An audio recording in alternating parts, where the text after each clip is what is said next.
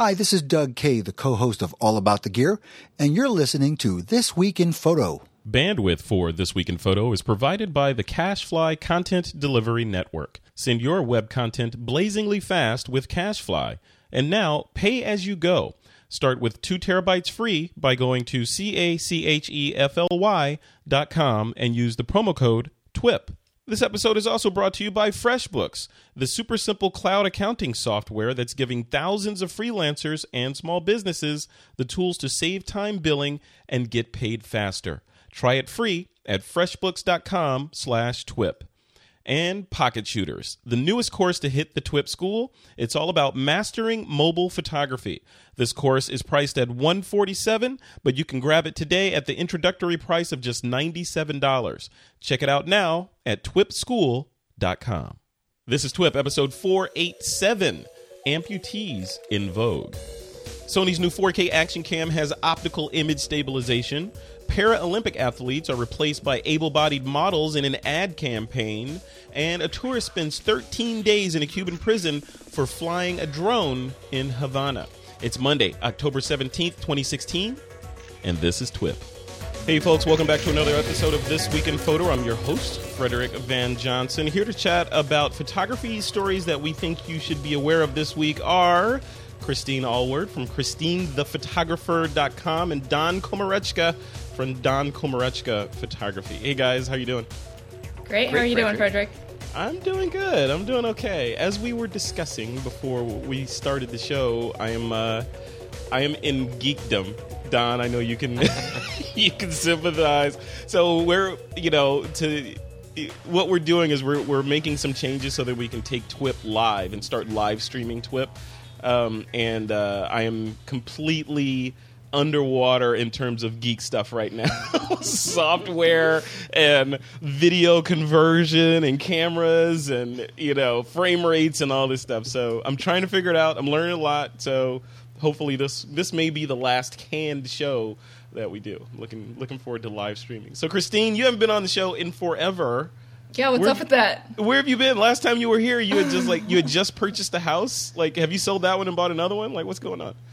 Almost. But no, not yet. No, things have been great. I've just been living the dream. Busy working. I see some seamless paper back there. It looks like you were just shooting, huh? I was, yeah. It's holiday season, so... You doing lots of pumpkin shots? No, I'm not into that. I don't do that. You don't shoot the little babies, like, popping out of the pumpkin with a little thing on their head or something? No, I don't. Thank you. No, I don't. I do. I mean, right now it's big. It's all families. It's all kids. It's all everyone prepping for holidays. And luckily I have clients that are great, and they know that we need to start now, but no one wants to pop out of a pumpkin, so I'm happy. Yeah. I'm going to make a pumpkin. I haven't made a pumpkin in forever. I haven't either. Let's do it together. Let's do one. And you know what I'm going to call it? It's going to be an orange pumpkin, obviously. I'm going to put a blonde wig on it, and it's going to be called Donald Trumpkin. I'm totally rocking the Donald Trumpkin. It's going to sit on my porch. It's going to have, make pumpkins great again on a sign in front of it. It's going to be awesome. It's perfect. It is the scariest thing I could think of. It's going to be good. Also on the show is Mr. Don Komarechka wearing a orange Donald Trumpkin shirt. What's going on, man? Okay, well, I wasn't intending on it representing that, but...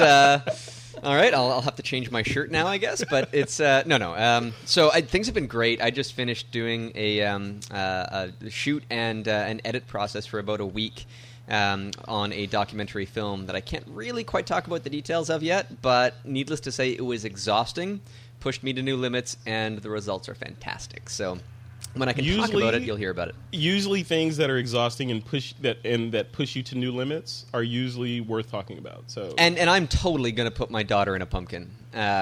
She's 4 months old now, so she'll fit really nicely in a big one.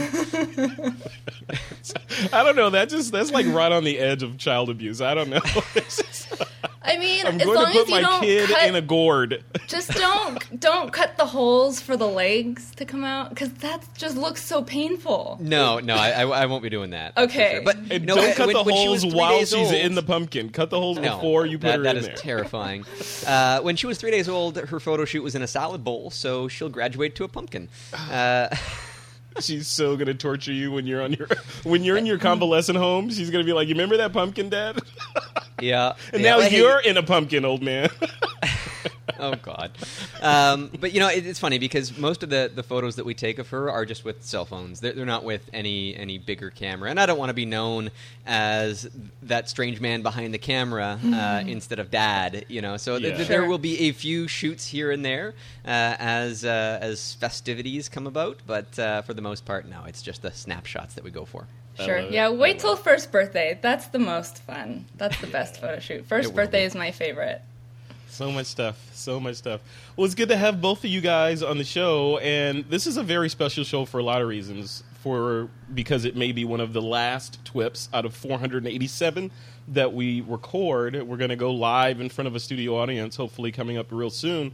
But we also launched our Patreon campaign to allow the TWIP Army to help support TWIP and help us grow it and do things like this live streaming thing. So we launched it a couple of days ago, and we've already got a bunch of subscribers or a bunch of patrons in there. I want to read their names off, and I want to say thank you to each and every one of you that have donated and become a patron in the TWIP Army.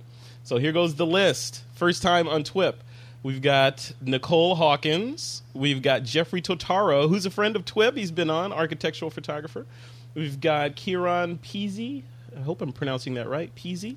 We've got Scott Davenport, John Martin, John Hoffman, David Welfett, Suman, Joshua Karp, Michael Casey, Ken Davidson, Steve Vansack, Antonio. Let's see if we can get Antonio's name right. Nascimento. Did I get that right? Nascimento. I'm not trying it. Antonio Nascimento. There you go. Hope I got it right. Antonio, comment. Let me know if I got that right. Tom Arbor, Christian Navarro, Sean Maswan, or Maswan. Mikael, and a name with characters in it I can't pronounce. I'm going to say Sjorgen, SJO with an umlaut. That's an umlaut on it, right? GREN, and Craig Rothler. So thank you. You guys are the first enlistees in the TWIP Army. I appreciate you, and we're going to continue this trend of adding or reading off the new patrons that come into the TWIP fold. So if you want to help support TWIP, head over to twip.pro/donate. That's twip.pro/donate, and help us keep TWIP on the air and expand it and do some cool stuff. All right, let's dive into the stories here. The first story is, where is it? Here it is. Yeah, Sony. So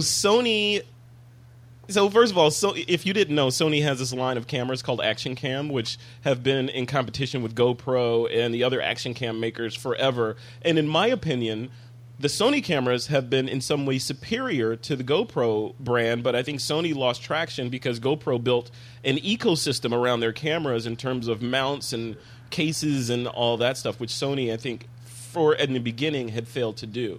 Well, they've announced a new 4K action cam that has optical image stabilization built into it, which is kind of cool. And you may remember, if you know anything about Sony, most of their cameras their consumer cameras have steady shot in there, which is image stabilization, but it is software-based image stabilization. So essentially what it does is it blows the frame up a little bit and then does its math to stabilize the image, but you end up with a loss of quality.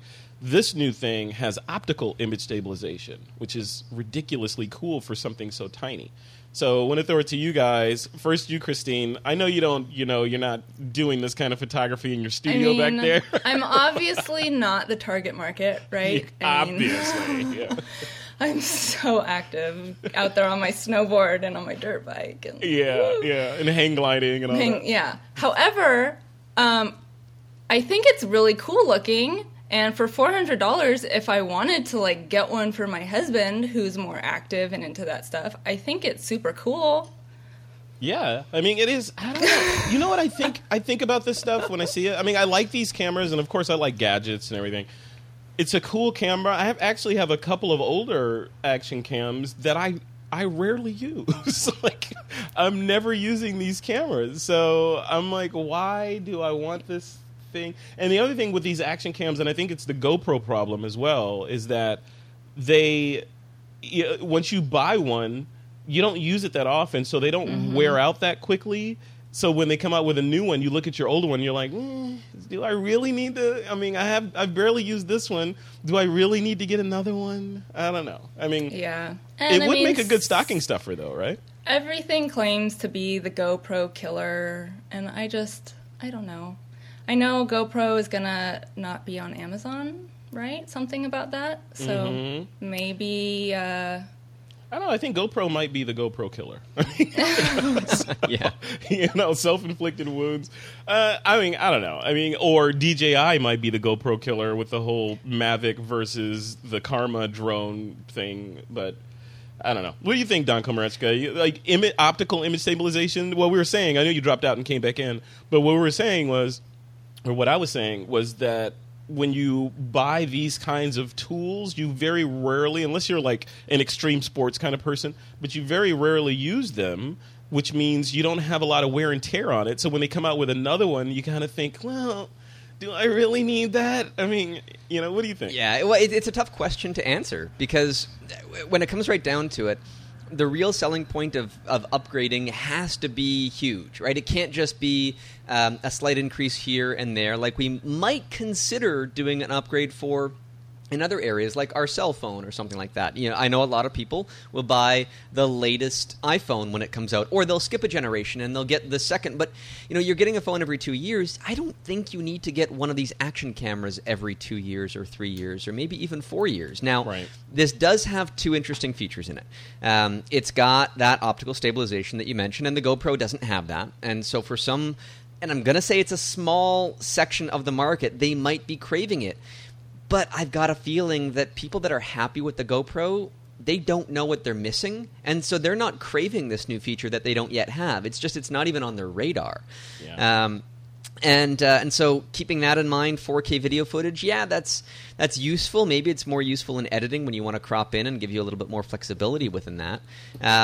But for a lot of the content that I see online, that I see streaming on YouTube or Facebook or any streaming service from the general population, very little of it is 4K. I think it gets transcoded to lower resolutions. Maybe I'm just not watching it in 4K, and that's an option.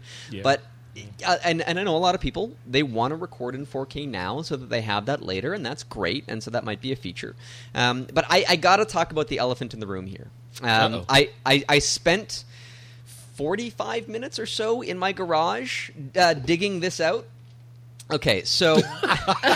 Okay, for the listening audience, Don Komarechka just pulled out a vintage Game Boy. A vintage Game Boy. Oh, there you go. It still works. And it still works. So you need to capture that sound. That needs to be your incoming text message sound. Exactly. So I'm looking at this game, and if I'm looking through this, and I know that this is more of an audio podcast than anything else, this has a fairly large LCD screen that has menus for this RPG game that I found also in my garage that I can navigate through with far greater ease than I can on any of these little mobile action cameras. This is 27 years old. Oh, yeah. Okay? Yeah. What is the problem, guys? I mean... Yeah. So You're talking about the Sony interface, and apparently they announced that they had made some changes or some improvements to the interface. So yeah, so now you can see. I saw some of it being demoed, and so you now actually get to see more than one menu option on the screen at a time. Because previously, you would see like one word, and you would scroll to the next word. No, I don't want that. You scroll to the next word. No, I don't want that. You wouldn't and you be able get to lost see in the whole menu grid. at once. Yeah, when I had one, you had to like, even with the GoPros. I remember when I initially got the GoPro, I had to like literally sit there. I hadn't used a GoPro in years, and we did that White House thing. I was in the White House and I was trying to set up a GoPro to do time lapse of the setup, and I'm literally under pressure at like 30 minutes to get this thing going, and my hands are shaking. I'm like, how do you get to? I had to like step out of myself and like, okay. It's a grid, Frederick. Just imagine it's a grid and you're moving up, down, left, and right on a grid. And then once I kind of visualized it like that, I was able to get my bearings. Sure. And so I saw the new Sony menu at play, and it is a vast improvement over the previous one. Mm-hmm. It is still, comparing to the video that I've seen of that, to this 27-year-old Game Boy, it's falling short. I mean, it's not a technological problem. Clearly, it isn't.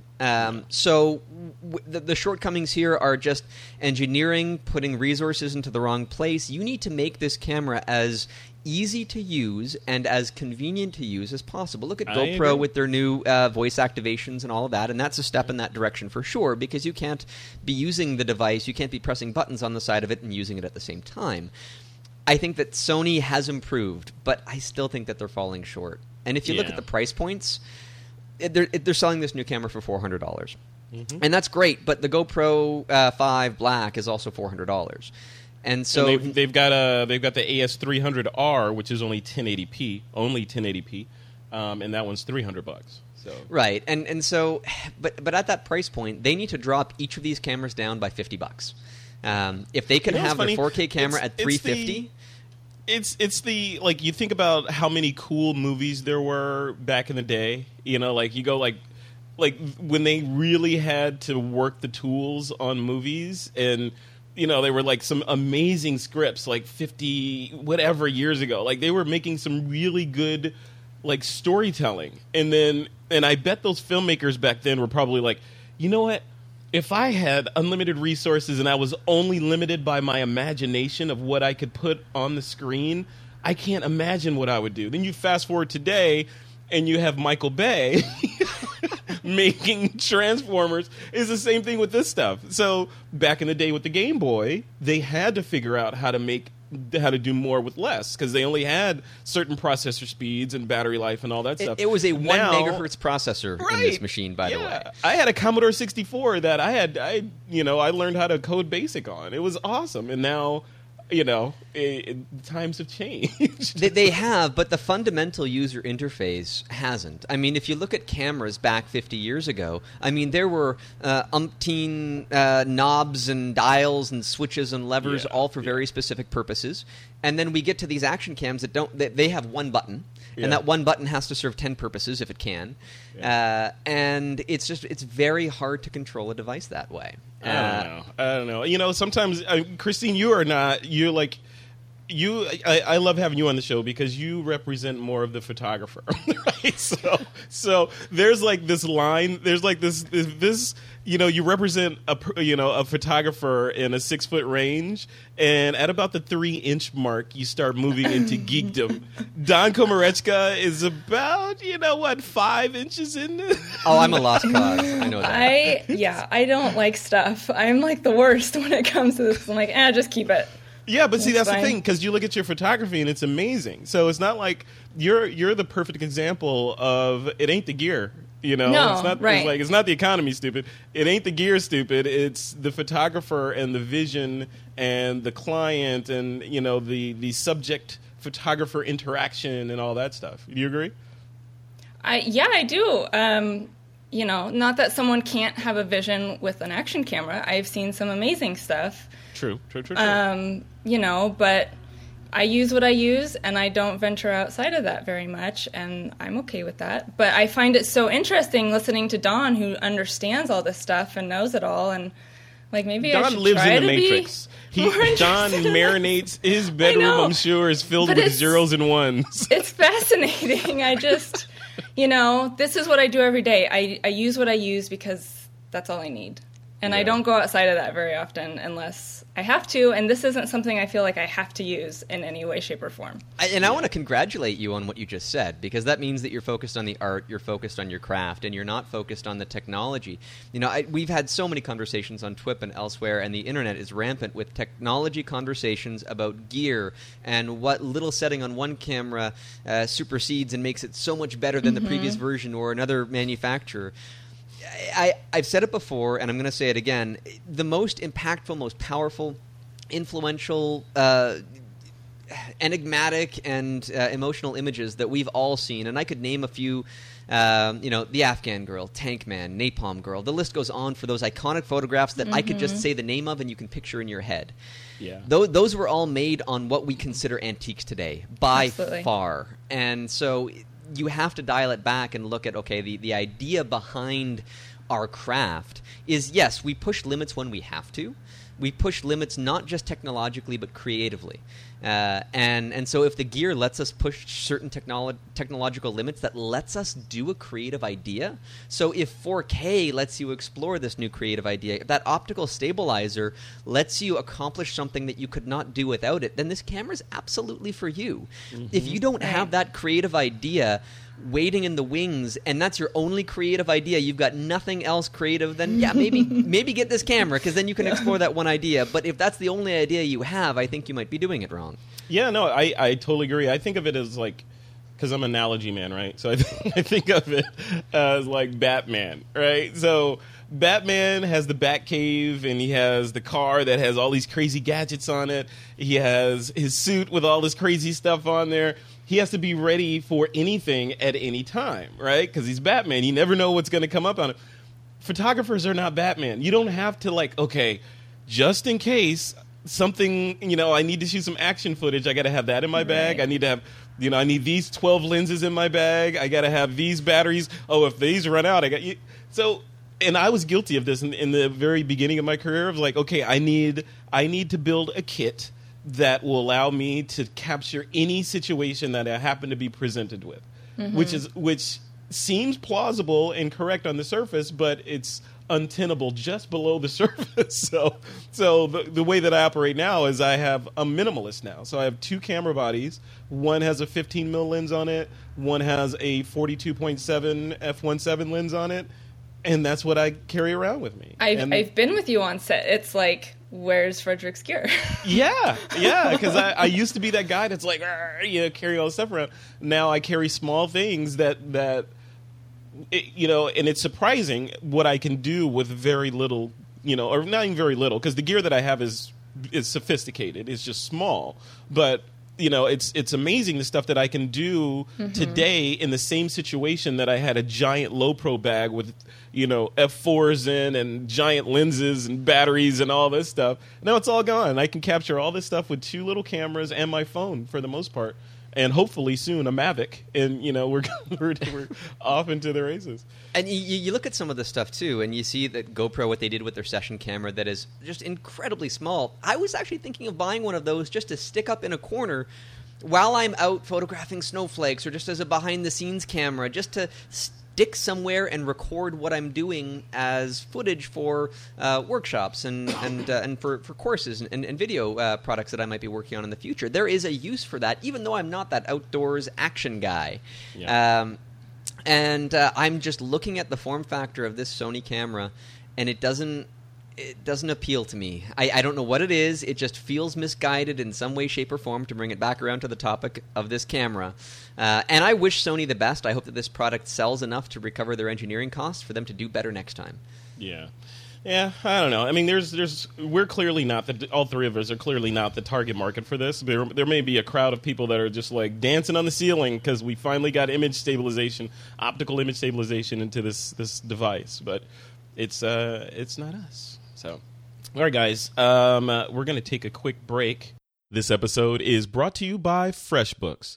So you're racing against the clock to wrap up 3 projects. You're prepping for a photo shoot later in the afternoon, all while trying to tackle a mountain of paperwork. Welcome to life as a freelance photographer. Challenging? Yes, but our friends at FreshBooks believe the rewards are so worth it. With freelancers and small business owners in mind, FreshBooks has announced the launch of an all-new version of their cloud accounting software. It's been redesigned from the ground up and custom built for our needs, photographers. FreshBooks has created a super intuitive tool that makes it easy to create and send professional-looking invoices in less than 30 seconds. You can easily customize your invoice with your logo, color scheme, or any image that reflects your brand. You'll be able to see what invoices have been sent, viewed, and paid, as well as overdue and outstanding invoice totals. You can even chat with your client regarding an invoice once they receive it. The modern and simplified dashboard works as the hub of your business, answering the most important question: how is my business doing? You'll have quick access to outstanding balances, spending, total profit, and accounting reports like tax summary and profit and loss. Tracking expenses is as easy as taking a photo of your receipt and using the FreshBooks iOS app. You can track expenses by vendor and by category, and time tracking makes it easier to bill for time by client and by specific projects. You can easily start your timer and track your time to the minute. And when it comes time to create an invoice, you'll know what you did and when you did it. So get ready for the simplest way to be more productive and organized, and most importantly, get paid quickly. FreshBooks is offering a 30-day unrestricted free trial to the TWIP audience. To claim it, just go to freshbooks.com/TWIP and enter TWIP in the How Did You Hear About Us section. Start your 30-day free trial today. And we thank FreshBooks for supporting this episode of This Week in Photo. All right, guys, on with the show. This next story that I want to talk about is about the Paralympics. And it is, I don't know, I'm not going to lead the witness on this because I have certain opinions about this story. So let me set it up for you, then we can get your comments. And this comes to us from Metro News. So an ad campaign from Vogue basically uses able-bodied models as substitutes for the Paralympic athletes at the Rio 2016 Paralympic Games. So basically, Vogue magazine published photos of two soap opera stars and then used people that had lost limbs, to make them look like, and Photoshop them to make them look like amputees, and then put those in the magazine to try to bring awareness to the 2016 Paralympic Games, which apparently is only 15% sold right now. So they were like, they're in emergency mode and they're trying to get attention. So they're getting attention. I don't know if it's the right kind of attention. Christine the photographer. Mm. What do you think? Is this? On the one hand, let me set it up for you. On the one hand, okay, they and I don't know if there are two hands. On the one hand, they're building advertising. There's only one hand. There's one hand in the picture. There you go. On the one hand, and then on that same hand. But on the one hand, they're trying to bring awareness to something, to the 2016 Paralympic Games, which is by definition a good cause, right? So they're doing by any means necessary. If you can get people in there, it helps the cause. On the artistic side, it just leaves a rubbery, nasty taste in my mouth of, exploiting people and not telling the real story. Like, I was looking at these photos, and I'll bring the photos up on the screen. I was looking at the photos, and I was thinking, like, what's wrong with the real people? Why, like, can... Well, that's the thing. They were there. Like, the real people were on site as inspiration. Like, what does that even mean? No, it means exactly that they took that guy's prosthetic leg and put it on the guy that had two perfectly fine legs. Like, they just photoshopped his fake leg. Yes. And that woman's, the part of her arm where it ends, and whatever scars that she has, those exact scars are on the soap opera star. And it's just... It's terrible. I mean, I think it's such insincere marketing. I understand that you're trying to sell tickets. Find a way to get the celebrity endorsement and include the amputees that are going to be competing, and create a story where, you can use the celebrity endorsement to sell tickets or whatever. Like, I'm fine with that. But the Photoshop element is just terrible. It is terrible. And I'm thinking, like, as I'm shot looking at the photo, four of them together is adorable. Like, what's wrong with that? Why not just do that? Yeah, exactly. So they're trying to get the star power of these soap opera stars to draw attention to this event. Why not just do that? Why be disingenuous and create a shot that is fake? obviously fake. It's kind of a slap in the face, you know? Yeah. And what was the slogan? We're all Paralympians or something. And then, but the photo that they photoshopped is just them standing there. Like, I don't understand anything about it. We're not all Paralympians. That's the problem, okay? Right. I am not a Paralympian. I have all of my limbs. I have all of my abilities. And I'm not an athlete. I could not hope to do anything what these people do.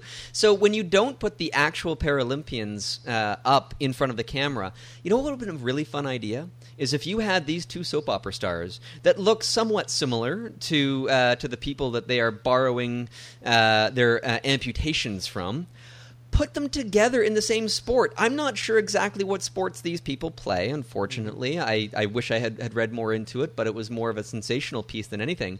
Yeah. But if you put the guy with the prosthetic leg against the soap opera star in whatever sport he is competing in, he would kick the crap out of the soap opera star, and that would be a worthy story. I think that would be the celebrity endorsement that they would be after, but they totally missed the boat on it. Yeah, unless he lost, and then they'd have to suppress it. Well, okay.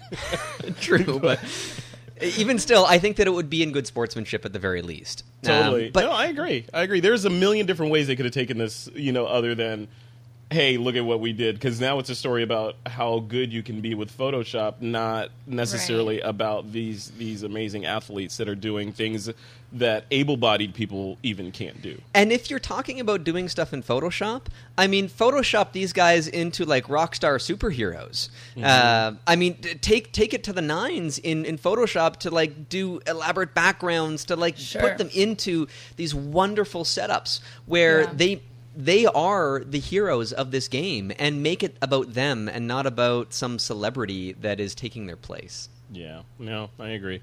Well, I think we all fall on the same side of this argument. And I think everybody else does too. And I also want to say it's deplorable what Vogue came back with the response as. Saying, yeah, we're standing behind this. Yeah, it's sort of a punch in the gut, but that's what we wanted to do, and we're okay with that. And no, you shouldn't be defending yourself at that point. You should at least try to apologize in some way, shape, or form. And well, let's talk about that a little bit, because that's the other piece of it. It's taking the morality and, it's embarrassing and you should have done X, Y, and Z, but looking at it from the standpoint of marketing.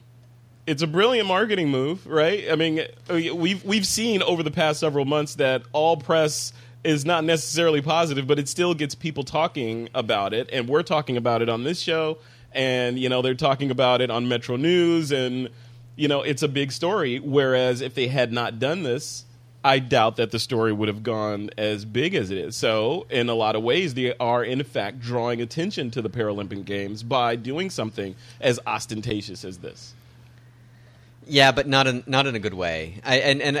We boil back to that idea that all press might be good press in certain scenarios, and yes, for Vogue, it might be selling magazines and getting clicks, and they'll be making money from their advertisers and what have you.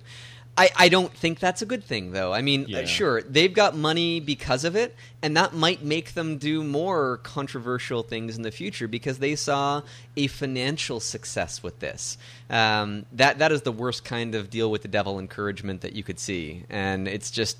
I don't want to see that. I don't want to promote that. We're talking about it on TWIP. I don't want anybody listening to go and click on these articles. Please, just listen to us. Be distasteful of the entire thing. Be angry about it, and don't give them any fractions of pennies by clicking on their links and seeing some ads. I like to see when Don Komarechka gets riled up. I think that the curls they get puffed out just a little bit more. I love it. I love it. All right, well, we'll link over to the story, and like Don says, don't necessarily click through to give them links if you don't want to. But it is an interesting story from a photography standpoint. It's interesting from photography and from a marketing standpoint, notwithstanding the morality that comes into play. All right, story number 2, speaking of morality and foreign countries to the U.S., this is interesting. So Chris Hughes, a photographer. Actually, he's not a photographer. He's a designer. He owns a design firm in Canada. And he recently went on a trip to Cuba for fun and adventure. And he had some of the latter and very little of the former. So he went there and essentially decided he's going to bring his DJI Phantom drone with him and get some aerials. Of course, I would do the same thing.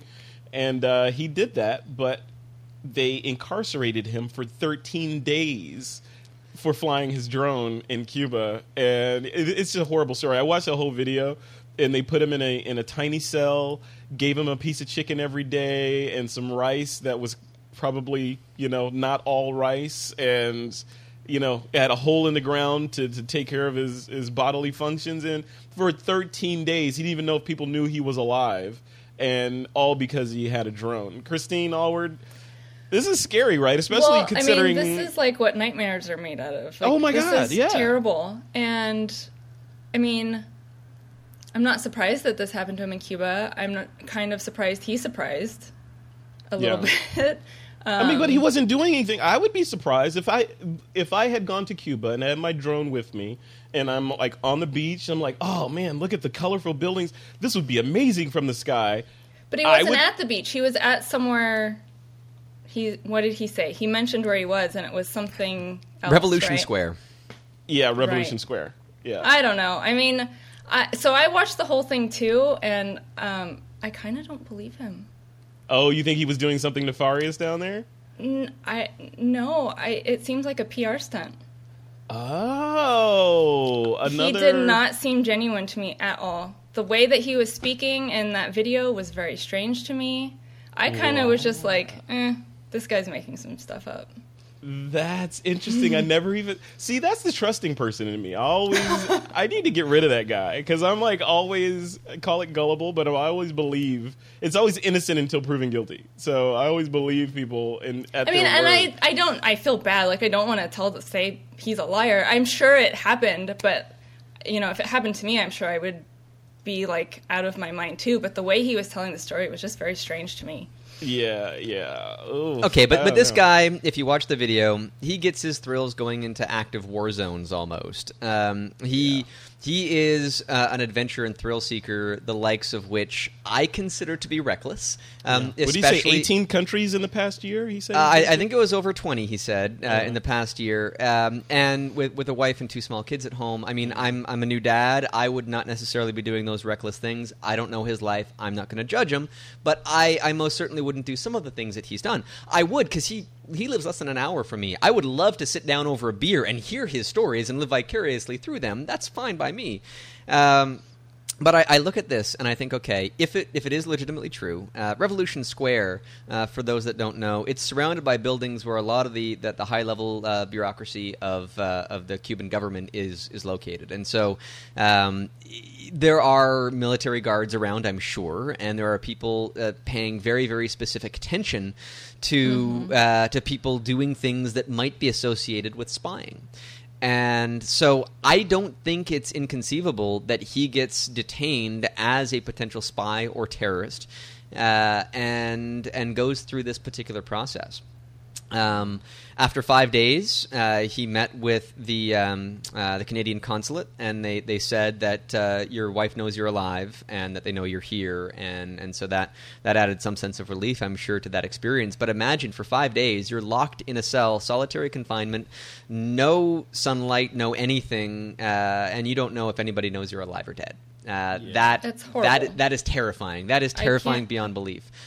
Now, that being said, there are countries that have very strict laws about photography and about drones, and if you take that equipment into a country without knowing what those rules are, you are subject to the penalties. And that's just the bottom line for this kind of a scenario. If you're being reckless in certain ways, play within the rules, play outside the rules. If you're outside the rules, then there are consequences to face if you get caught. I think that it all just boils down to that. The consequences here could have been far worse for this guy. He was out in 13 days. He was mentioning in this video that there were people there, some guy from Russia, 14 months, and 2 people from Italy. No, Russia and Italy are not third world countries or developing nations nearby. They would potentially have the power to get their people out. So maybe the real heroes here is Chris's wife, who thought something was wrong and reached out to the Canadian government. And the Canadian government, for solving this problem, removing the label of being a terrorist and a spy, and getting him declared innocent in less than 2 weeks. So, I've been to Cuba on vacation, and it's a wonderful place. I'd love to go back there. I'm not going to bring a drone, but you know what's funny? When we were in Cuba, we were at a resort near Santiago, and wonderful place, would go back there in a heartbeat. We didn't realize at the time that it was about 10 kilometers away from Guantanamo Bay. Oh. And so fast forward to today. If I were to do that today, now that drones are prevalent and I could potentially take one with me and I'm just walking down the beach with my lovely wife and say, okay, well, let's just do some wonderful beach shots, and I fly a drone accidentally over Guantanamo Bay, I'm a new detainee there. You know? I was going to say, you would become a new resident possibly there. Yeah. And I wouldn't have known. Right? So you have to be very, very careful about these things. Yeah, no, I know. I totally agree. Yeah, it's an interesting story, and Christine, shedding the light on it that it could be a PR stunt. I'm sure it's surprising. Not. I'm just and then it's cynical. also and then also the idea that maybe he was doing something. I mean, like with anything, especially when in a country that's foreign to you, you have to, me as an ex-military person, if I see anything that looks government related when I'm outside of the United States, I'm like, no sudden movements, just walk, try to blend in. I mean, I'm a tree, This just really puts a pin on the point that photographers are looked at as suspicious a lot of the times, no matter where you are. And it's something, I won't trespass. I will get a permit if I'm supposed to have a permit. I research where I'm going if I'm taking people somewhere. I think it just goes to show the responsibility that you have to have as a photographer, because people do kind of give you the eye and want to know what you're doing. When you think Chris has, having gone to umpteen more countries than I've ever been to in the last year, you would think that he has that level of sense to know the do's and don'ts of flying drones near government installations or military or anything like that. I think knowing or not knowing is different than caring or not caring. Oh, you mean like, hey, I'm going to ask forgiveness. I'm just going to get the shot kind of thing? Yeah, ask for forgiveness, not permission. Yeah, and I think that might be the solid line for a lot of photographers, because I've done some urban exploration myself, and I know some photographers that have even made TV shows about that particular thing. Mm-hmm. And urban exploration, for those that might not be familiar, is basically recreational trespassing. So, I mean, you find an abandoned building, and you go and you explore it. And with a camera in hand, you can get some remarkable images if you go into the right kind of building. I myself, the most fantastic one that I've been in is called Buzulja, which is, I might be messing up the pronunciation, but it is the former Communist Party headquarters in Bulgaria, built during the era of the Soviet Union. It is a remarkably destroyed building. Maybe I'll even send you a link to put a picture in the show notes, because if people are curious, you should really see this building. It is fantastic and phenomenal. I met more English-speaking people in that building than I did in the rest of the country. But it is an abandoned state-owned building, and so if you get caught in there, I mean, there might be some issues about that. A colleague of mine was he was traveling through an abandoned building. I can't remember exactly where, but the point of the story was that he heard some other people in the building and decided to hide in a closet because he wanted to avoid any possible confrontation. It turns out that the police were training their canine units in that same building, and they found him pretty damn quickly. Yes. And oh man, that's hilarious. he got off without any issues. They saw that he didn't have a backpack full of spray paint cans. He had like some 4x5 large format cameras and stuff that he was taking pictures with. And so they realized, okay, slap on the wrist, just don't do that again. That was dumb. Just go away now. Yeah. And so that's the kind of response that a lot of people that take risks hope that they get. And if they get any worse than that, well, they've taken the risk to start with, so you deal with the consequences. Yeah, I mean, you got to go to where the shot is, right? But there's, like Christine said, there's a line. You could go to where the shot is, and you could operate under the auspices of ask for forgiveness after you do it, and that may work sometimes, but every now and then you may spend 13 days in a Cuban prison for flying a drone in Havana, so... Yeah, that's scary. I do not want to do that. I don't want to end up in a Vietnamese jail. That could be bad for my. I don't want to end up in any jail. Period. Any jail. Yeah. Yeah. Done. Yeah. I mean, people outside the United States are like, man, I don't want to end up in an American jail. You know what they do over there? So, yeah, jails just suck in general. So let's try to keep our photographers and the TWIB Army outside of incarceration. Do the right thing. Use common sense, and you should be fine. All right, guys, let's move on to the last segment here, listener Q&A. I think we're in listener Q&A. Yeah, this is where you guys get to answer a question that's come in from one of the listeners. This one comes in from Monty Vanderbilt, and Monty says, I would love to be able to push a button on my camera and speak a short phrase that would eventually become a caption. It would help me remember why I took that particular shot. With advances in speech recognition, this would be a killer feature for me. Do any cameras do anything like this or even save audio clips without the speech recognition? Don Komarechka, what do you think? I'm an ex-Nikon guy. I'm still a Nikon guy. I still have all my Nikon gear. And the Nikons have a little audio microphone button on the back where you can press it and caption your images as you go. And Lightroom reads those captions so you can play them directly in Lightroom. So the support is there. It doesn't do speech to text, but it does, it will record the audio file. What do you think? Yeah, and I think that might be something that you wouldn't put in the camera as far as a speech to text feature, but it could be interpreted in software like Lightroom could have the speech to text functionality so that you don't have to deal with that in camera, taking up whatever resources are required in order to maintain that functionality. The high-end Nikon cameras, I know the D3, D4, that series will have that feature. I don't know if the lower ones do in the Nikon system.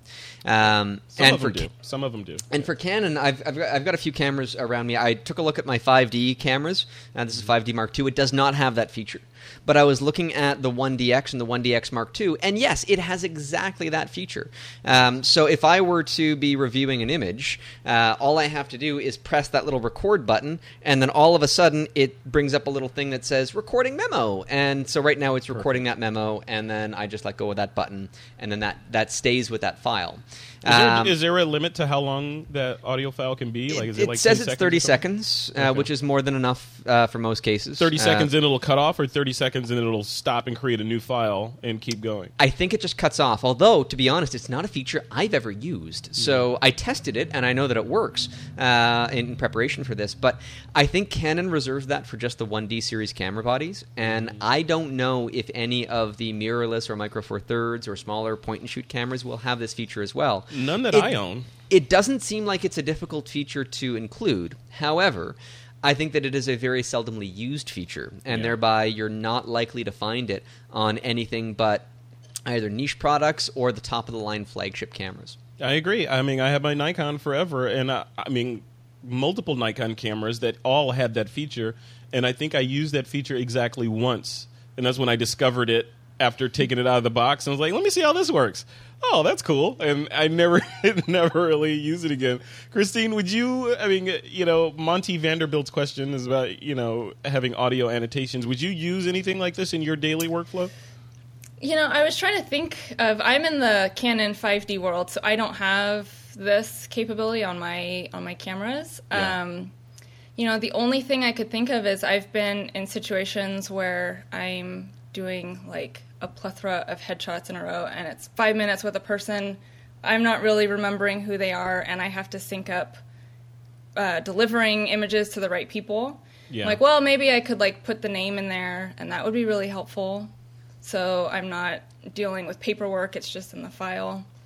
I use my phone for stuff all the time. I'll do a little video and record a caption. Yeah. If it's a historical thing and I want to remember, usually I just take a picture of the sign that's there so that it's in line with what I need to remember. I don't know.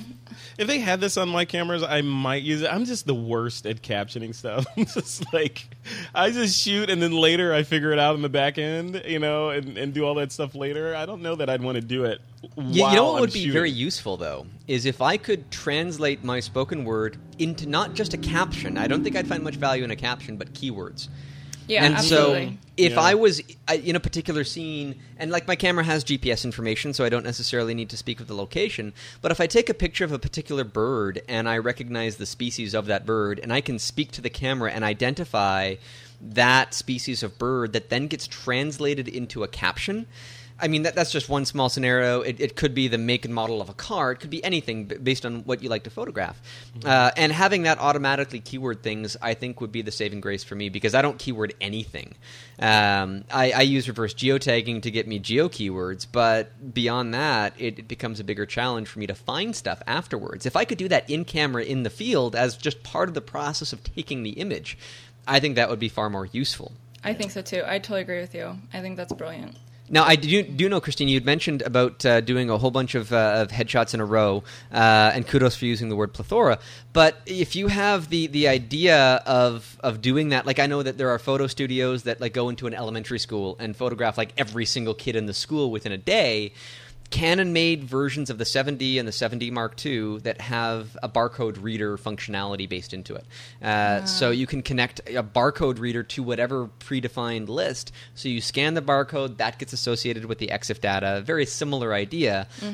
They don't have that on any 5D camera, just the 7Ds. But it then goes back to that same idea that we can use these features in order to, in the field while we're shooting, document and categorize and organize our work, and there currently isn't a good, at least not a universal workflow for it. Yeah. I don't know. I like the machine learning stuff, because I like the idea. I mean, once it gets smart enough to be smarter than we are, I like the idea of having machines do all that work and pick out and basically keyword everything for me, because otherwise it's never going to get done. It's not going to be consistent. As long as you have humans involved with anything, it's never going to be consistent. So. I noticed Facebook gave my images keywords recently. I didn't know that was a thing. Uh-oh. Flickr is doing this as well, where if you upload an image that is predominantly a certain color, they'll add the keyword of that color to the image and other subjects that might be identifiable. Say if you take a picture of the moon, pretty sure that can be an identifiable feature, and Flickr might be able to say, hey, this is a photo of the moon automatically, and add that keyword to it. Yeah. We are at the tip of the iceberg of this stuff. We will be seeing much more of it in the very, very near future, I think. We talked about this on TWIP a couple of weeks ago, and Google has recently updated their algorithm. I think they talked about it at Google I/O as well. Their image machine learning algorithm that looks at images and determines what they are and adds keywords based on that so they can become searchable. So, it's basically smarter now. So if there's like a train sitting on some train tracks with people around it, it will say there's a train on train tracks with people around it. It will. I think the example they showed that if the train was in motion and you could tell that the train was in motion, it would say the train is moving down the tracks with people in the foreground. It's smart. And then we're only in 2016, 2017 soon. So I'm thinking 2020, if I still care about photography by then, things should be really cool. If we're not all replaced by robots, as soon as they can figure out how to roll creativity into artificial intelligence, then we are all obsolete. I know. I'm going to be in my holodeck with an IV and a catheter, and that's all I need. Just plug me into the Matrix, and just let me sustain. Life is better that way. Life is better, Like, where's Frederick? Oh, he's over there. Go roll him over. He's flying his drone in virtual Cuba. Yeah, exactly. Getting arrested in virtual Cuba. Yeah, don't get me started on that "are we living in a simulation" thing, man, because it could happen. All right, guys. TWIP listeners, TWIP Army, if you have a question that you'd like us to tackle on the show, you can hit us up on social media, or you can become a patron and post your questions on Patreon. I'm always going to check that first, because those folks have precedence when it comes to questions. So become a patron, twip.pro/donate. All right, we're going to take a quick break, but when we come back, we're going to jump into the picks of the week. Coming soon to the TWIP network, a brand new show called Pocket Shooters. We believe this is an extremely important show, and the time has come for mobile phone photography to be taken seriously. The capabilities in some of these late model iPhone and Android devices is nothing short of amazing, and the image quality is getting close to what previously was only achievable using professional cameras. This show will explore the vast universe of tools, software, and techniques that you can employ to begin creating pro-level mobile phone shots today. So, head over to twip.pro/pocketshooters and get in on our early announcement list and be one of the first people to check out this brand new show on the TWIP network. Once again, that's twip.pro/pocketshooters. All right, it's time for our Picks of the Week segment. This is the segment where you guys can recommend something to the photography TWIP Army listening audience. Christine Alward, Christine the photographer, I'm going to let you go first. What's your pick of the week? Okay, I'm going to get my best geek on. Uh-oh. I'm giving an app. I think my last two have been paper-based picks of the week. Oh, like books or something? Yeah. So it's an app called Duet. Have you heard of this? I own Duet Display, yes. You own it? Yes. Oh, the app, not The the app. No, not You did the not company. create it, no. No, I am not. Like, shut up! I am not the developer. I am a customer. Have you talked about this already? I think we talked about it a long time ago, but yeah, tell us what you think. Well, so I have a pretty small little workspace, and I don't like to buy stuff, as we've established. So this turns my iPad into a second display, which for me, when I'm home, is basically where I put my junk, like my Spotify and my email and my messaging, so that when I'm editing, it's to the side. But the cool thing on location with tethering is that it gives me another display. So I can give a main monitor to a client, but then maintain a visual, because you can mirror your display. It's not just a secondary one. Yeah, because So it just sees turn it on as the- another like monitor connected to your computer. It's not like it's a special thing. It's like there's another monitor connected to me, and you can do all the things that you could normally do with another monitor, right? Yes. Yeah. So I just turn on the mirroring when I'm on location so that I can still keep an eye on what's going on, and then the client has the main monitor. Which is nice, because then I'm just, things are being redundant. I'm not continually adding to my gear pack like we talked about. Very cool. Hey Don, is this available? It is for PC. Have you tried it? I haven't. Well, I don't own an iPad anymore. I've switched to my my Microsoft Surface as a second device. But I'm not at a loss for desk space. I don't know if we can necessarily see this here, but I've got the one monitor here that is a secondary display that has everything else on. And then I've got a 32-inch display that has like a million icons and stuff on it. And then like a beastly computer that is sitting here that's all water-cooled and everything that weighs more than me almost. So, yeah, I go big or go home. I had no dreams or wishes that this was going to change Don's world in any way. No, it's not going to change my world. You're like spitting in Don's hurricane. Yeah. You're like, hey, what was that? I have no idea. But I will say that that the idea of passing a secondary display to a client is a fantastic idea. Yeah, it is. So that if you can send, like, I know that Lightroom can split displays, and you can send a separate, more refined screen also to a second monitor, and so that you can show them just the good stuff while you've got all the user interface on your end. And to have sort of a side-by-side sit-down with the person where they can hold that in their hands while you've got the main screen in front of you, and they're on the other side talking to their significant other or whoever else is nearby, deliberating on a particular image versus a different one, and you can bounce back and forth and be in control of exactly what they're seeing without any of the stuff they don't need to see, I think is a wonderful idea. Yep, I have to agree with that. Very cool. All right, I may have to start using mine now. I got it. I hate it. You're going to laugh at me, Christine, but I got it, and I used it. I plugged it into my iPad Pro, and I have another workstation at my house. My house is probably the antithesis of the Komarechka residence, right? Think austere, sparse. You've seen it. It's like it's not a whole lot of like crazy stuff going on here. But I have a workstation in my office now that's, it's my stand-up desk. where my MacBook Pro is, and off to the side is a iPad Pro that I generally watch YouTube videos on while I'm working on the Mac. I can look out the window. But I like it like that. I never thought of using it, and originally I had Duet Display connected, and it just made it kind of reduced the zen-ness of that area because I had too much stuff over there. Unlike Don Komarechka, I had too much stuff, and I was like, "This is too much. If I want more desk space, I'll go sit at my big desk, and I'll have more desk space." So, but to use it as an external display on a shoot has merit. And which really only works if you're stationary because it does have to be plugged in. It's not wireless. It's not wireless, so yeah. It depends on the project, but it has come in handy for people's eyeballs to be. Everyone is happy. And you could, oh man, now my brain is churning. You could go get one of those stands that musicians use to put your iPad on it. They use it, because they use iPads for music, for sheet music. But you could get one of those and put your iPad on there and have it stabilized on a stand while you're shooting. Get it. And there's I was actually on Amazon today.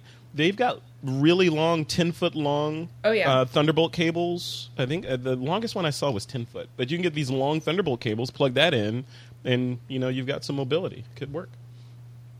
I like it. All right, Christine, thanks for that. That's the Duet Display. And Don Komarechka, man, what is your pick of the week? All right, I have. I admit that I have a bad case of gas, gear acquisition syndrome. I knew that one. And so I... Wait, with Christine, he also has gear acquisition syndromes. Yes, exactly. So I have invested in some hardware recently, and this is a particular piece of gear from a company called Cognisys called the StackShot. And this is an automated focusing rail for macro photography. Now, I typically shoot a lot of my stuff handheld with macro work. It's a necessity of certain subjects, being water droplets and snowflakes that are melting and evaporating very, very quickly. But for certain projects, especially for video work, where I need very smooth automatic transitions moving into focus or rotating a subject, this is going to be fantastic. And I just used this on an unnamed shoot that I just did. It was the required piece of gear because they asked me if I could move through a subject to get a focus stack of it and get it perfectly pristine, and then rotate the subject by about a degree and do the same thing again in a way that can be then put into rotational video that puts it all together in a video set. So the StackShot, I mean, this is the focusing rail component of that, but Cognisys, they make the controller, which is so powerful. It has, I mean, it's unplugged right now, of course, but it has the ability to program it in 10 or 20 different ways based on the kind of hardware that you attach to it. You can have 3 different abilities for motion. You can do horizontal, back and forth, like left and right, forward and backward, if you have multiple of these attached together, so that would be 2 of them. They also have a rotational component. And the rotational component is really interesting because I can control this to shift it in just a circle so that it's spinning something around, which is what I needed to convert something to be a rotation by 1 degree. And it has a mode where I can focus stack the entire thing and then shift it by 1 degree and then focus stack it again. And it's worked phenomenally for that project, and I've got a ton of new ideas for it. And they've got this remote that I just think is the coolest thing ever, because while I can control it with the touchscreen on the device, I like having this little joystick that lets me move it forward and backward and then rotate it by moving this around. It's like I'm controlling my own little camera motion control apparatus here. The problem is it's not cheap. So you're looking at probably around $500 to $600 for an initial setup in U.S. funds. Once you get the setup with the rail, the controller, and a camera cable to control it. The rotational platform is, I think, another $350. The remote, again, is an expense on top of that. So I paid a lot for this setup. But I've got around 4 or 5 ideas right now that would not be possible without it, with some video stuff coming up over this winter. So I don't use this for a lot of my stills. When I'm doing stills, I like the freedom of rotating the camera around the subject. But for video work or when I need to be in a really controlled environment, I don't think there is a better choice than this. And listening to you describe that, I know Christine is probably like, "Oh, I need to go run out and buy that right now. How could I have lived my entire life without that stack shot macro rail package?" I think Don and I are going to be best friends. You guys, you're the yin and yang, like completely the yin and yang. I love it. We almost look like we could be related. I know. You're like, Don, you could, I don't know who would be the younger brother or younger sister. I don't know. You guys might be twins. I don't know. I kind of think so. I love it. Cool. All right. So stack shot macro rail package, $549 to get into it. I knew. Did you post something like this? Like there were some shots that someone was doing with slow motion. Was it you that posted it, Don? It might not have been me because I just got this package recently and I've put it into projects commercially that are not mine. I don't own the results of them. But I've got about, like I said, 4 or 5 ideas right now. If you could imagine this, Frederick, if you could imagine this platform right here, and if I have a super magnified macro lens pointing right to the center of this platform, and I leave this outside so it's nice and cold and it's not going to melt any snowflakes, and I put a clump of the most beautiful snowflakes in the center of this pedestal, and then I spin it and rotate it. How beautiful would that look?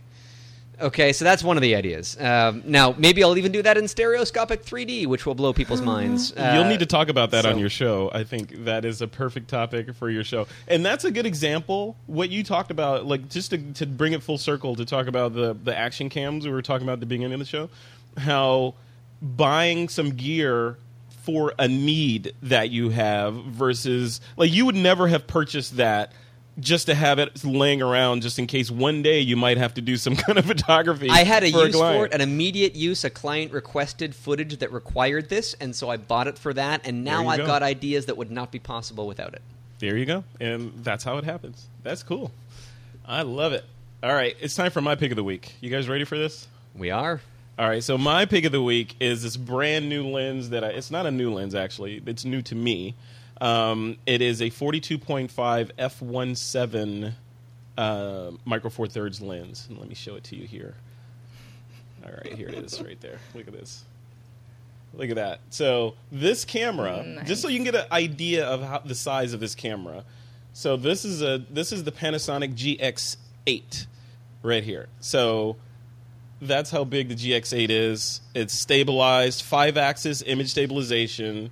This is a beautiful camera. It's got an articulated LCD on the back.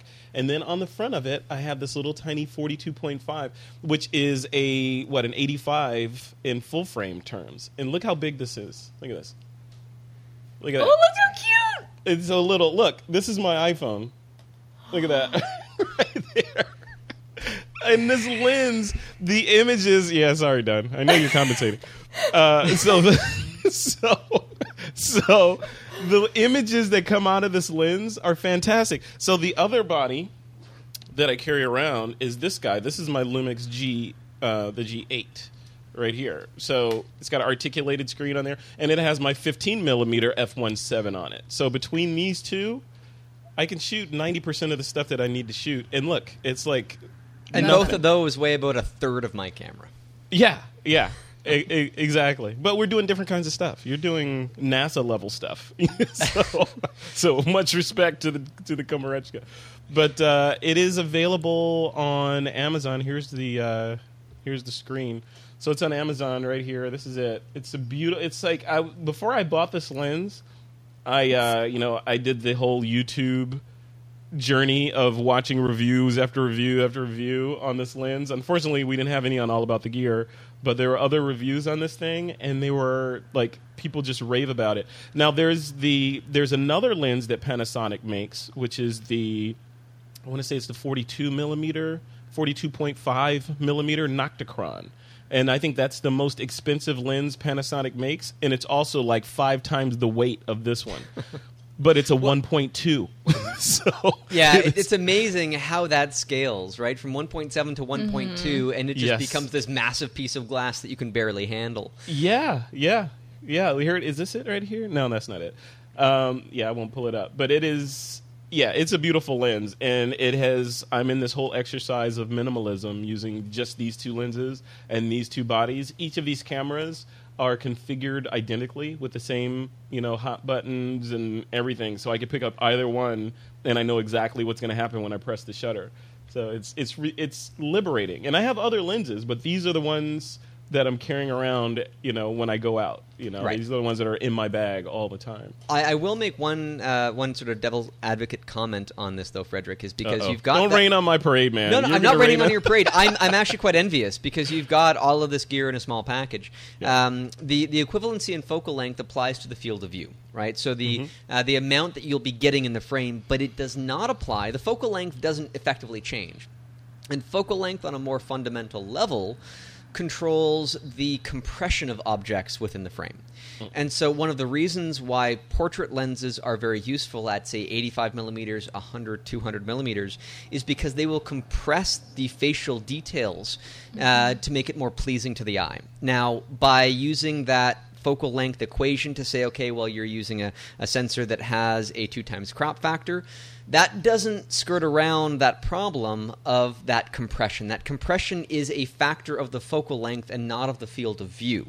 So you're saying the bokeh on these lenses is going to be noticeably different than the bokeh on a similarly sized focal length on a full frame camera. Not the bokeh per se, but let's use an extreme example like a fisheye lens. Yeah. So if I take a fisheye lens that has, if you put like a fisheye lens like right up to your face, like your nose is going to be like 10 feet wide. Like it's just, it's ridiculous. That same lack of compression, let's say, that separation of facial features will exist no matter what camera you put it on. It will just take a smaller viewpoint towards the center of it.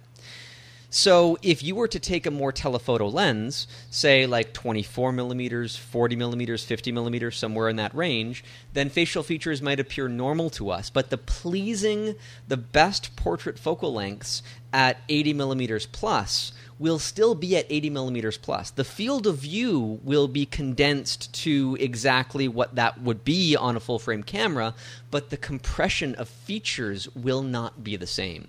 The compression of features is a factor of the focal length and not of the sensor size. Can I put in a request for your show? That you demystify focal lengths as they relate to different sensor sizes, absolutely, and all that, because I need to know this, because you sitting there explaining, I got the same chill down my spine as I had in calculus. We could do a whole episode on it for sure. Yeah. But all I'm saying is that there is that one small compromise of these smaller camera bodies and these smaller lenses. And you know what? It's a compromise almost everybody is willing to make in most cases. For those people that are shooting with a full-frame camera, you probably know what I'm talking about when you see the differences between these things. Or if you've been a professional portrait photographer for many years, you'll probably understand that as well. Somebody new to this field, they might not know this, and they might not appreciate it or understand it, and that's fine, because that's not going to stop you from making fantastic images with this fantastic gear that we all have at our disposal. So I don't want this to be a roadblock for anybody. But it is that one tiny caveat that says a bigger sensor with longer focal length still has some benefit, and that's why some people still swear by medium format cameras that are now becoming more accessible as well. Love it. Cool. Well, thank you for not raining too hard on my parade. It was a light mist, but it wasn't a full-on downpour. And I still love this kid. You got to, the kid is ridiculous. You and for the price, my God, you can't get anything else for this. No. And it's remarkable of what you can do with these kits that, for all intents and purposes, I can fit in my glove box and just leave it there for the moments where it's needed. Or, my wife could fit into her purse, and that would be the camera for her. This is becoming quickly an anachronism, and I'm holding up my 1D series camera body for those listening. It's bigger than your head in that shot because of that focal length. Yeah, exactly. There you go. So, I know I'm on the dying end of this stuff right now, and I need it for certain things, but I'm looking at what you have with that same gas. Yeah, I know. This is I lust after these cameras because they're so well made, and just you would think it's still a leap for a lot of people to think that you can get high quality from a Micro Four Thirds sensor, or how could these little lenses possibly create something great? And they can, especially if this thing can create great shots. Even as far as megapixels go, I've got a print on the wall behind me here, and that's made from 7 megapixels worth of data. It's an 80 by 20 print. And if you nose up to it, it looks fantastic. And it did not start that way. There was some massaging of pixels to get it to be as great as it is. But you can't buy a camera that is less than that by a large margin anymore these days. And so we have all of the tools we need. We just have to pick the right ones for us. And then we're limited only at that point by our creativity. All right. On that note, let's close this show down. What do you say, guys? So what do you have coming up, Don, while you're on a roll there? Well, I've got an unnamed project that I'm working on with National Geographic that's going to be a lot of fun through the winter months. I've got some sold-out stuff and more to announce in the future, but we'll save that for when I've got it all planned out. All right, cool. You're always busy. I love it. Changing the world. You're the man that has his own money. I just want to go on the record. Did you know that, Christine? I did know that. That's so cool. The man literally has his own money. I know.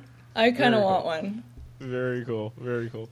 All right, and Christine, what about you? What's coming up for you? You're in holiday photo season, getting ready to do some pumpkin photos. No pumpkin photos. Holiday season photos for sure, though. I mean, that's pretty much the rest of my year. If anyone needs me somewhere tropical in January, just give me a call. Oh, there you go. How about Cuba? You could do Cuba. Some drone photography in Cuba. You could do like pumpkin shots inside a 7x7 cell. Oh dear. Oh dear, no. Yeah, that could.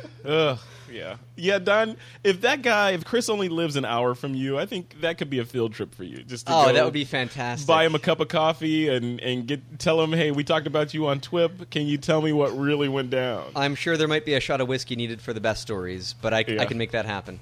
All right, cool. All right, folks, we are at the end of another episode of This Week in Photo. Remember, you can help grow and expand TWIP by becoming a patron. Every donation helps. Just head over to twip.pro/donate to get access to patron-only TWIP resources and my undying gratitude. That's twip.pro/donate. And you can also check us out at thisweekinphoto.com to subscribe to our other podcasts and all things photography. And now it's time to take that lens cap off.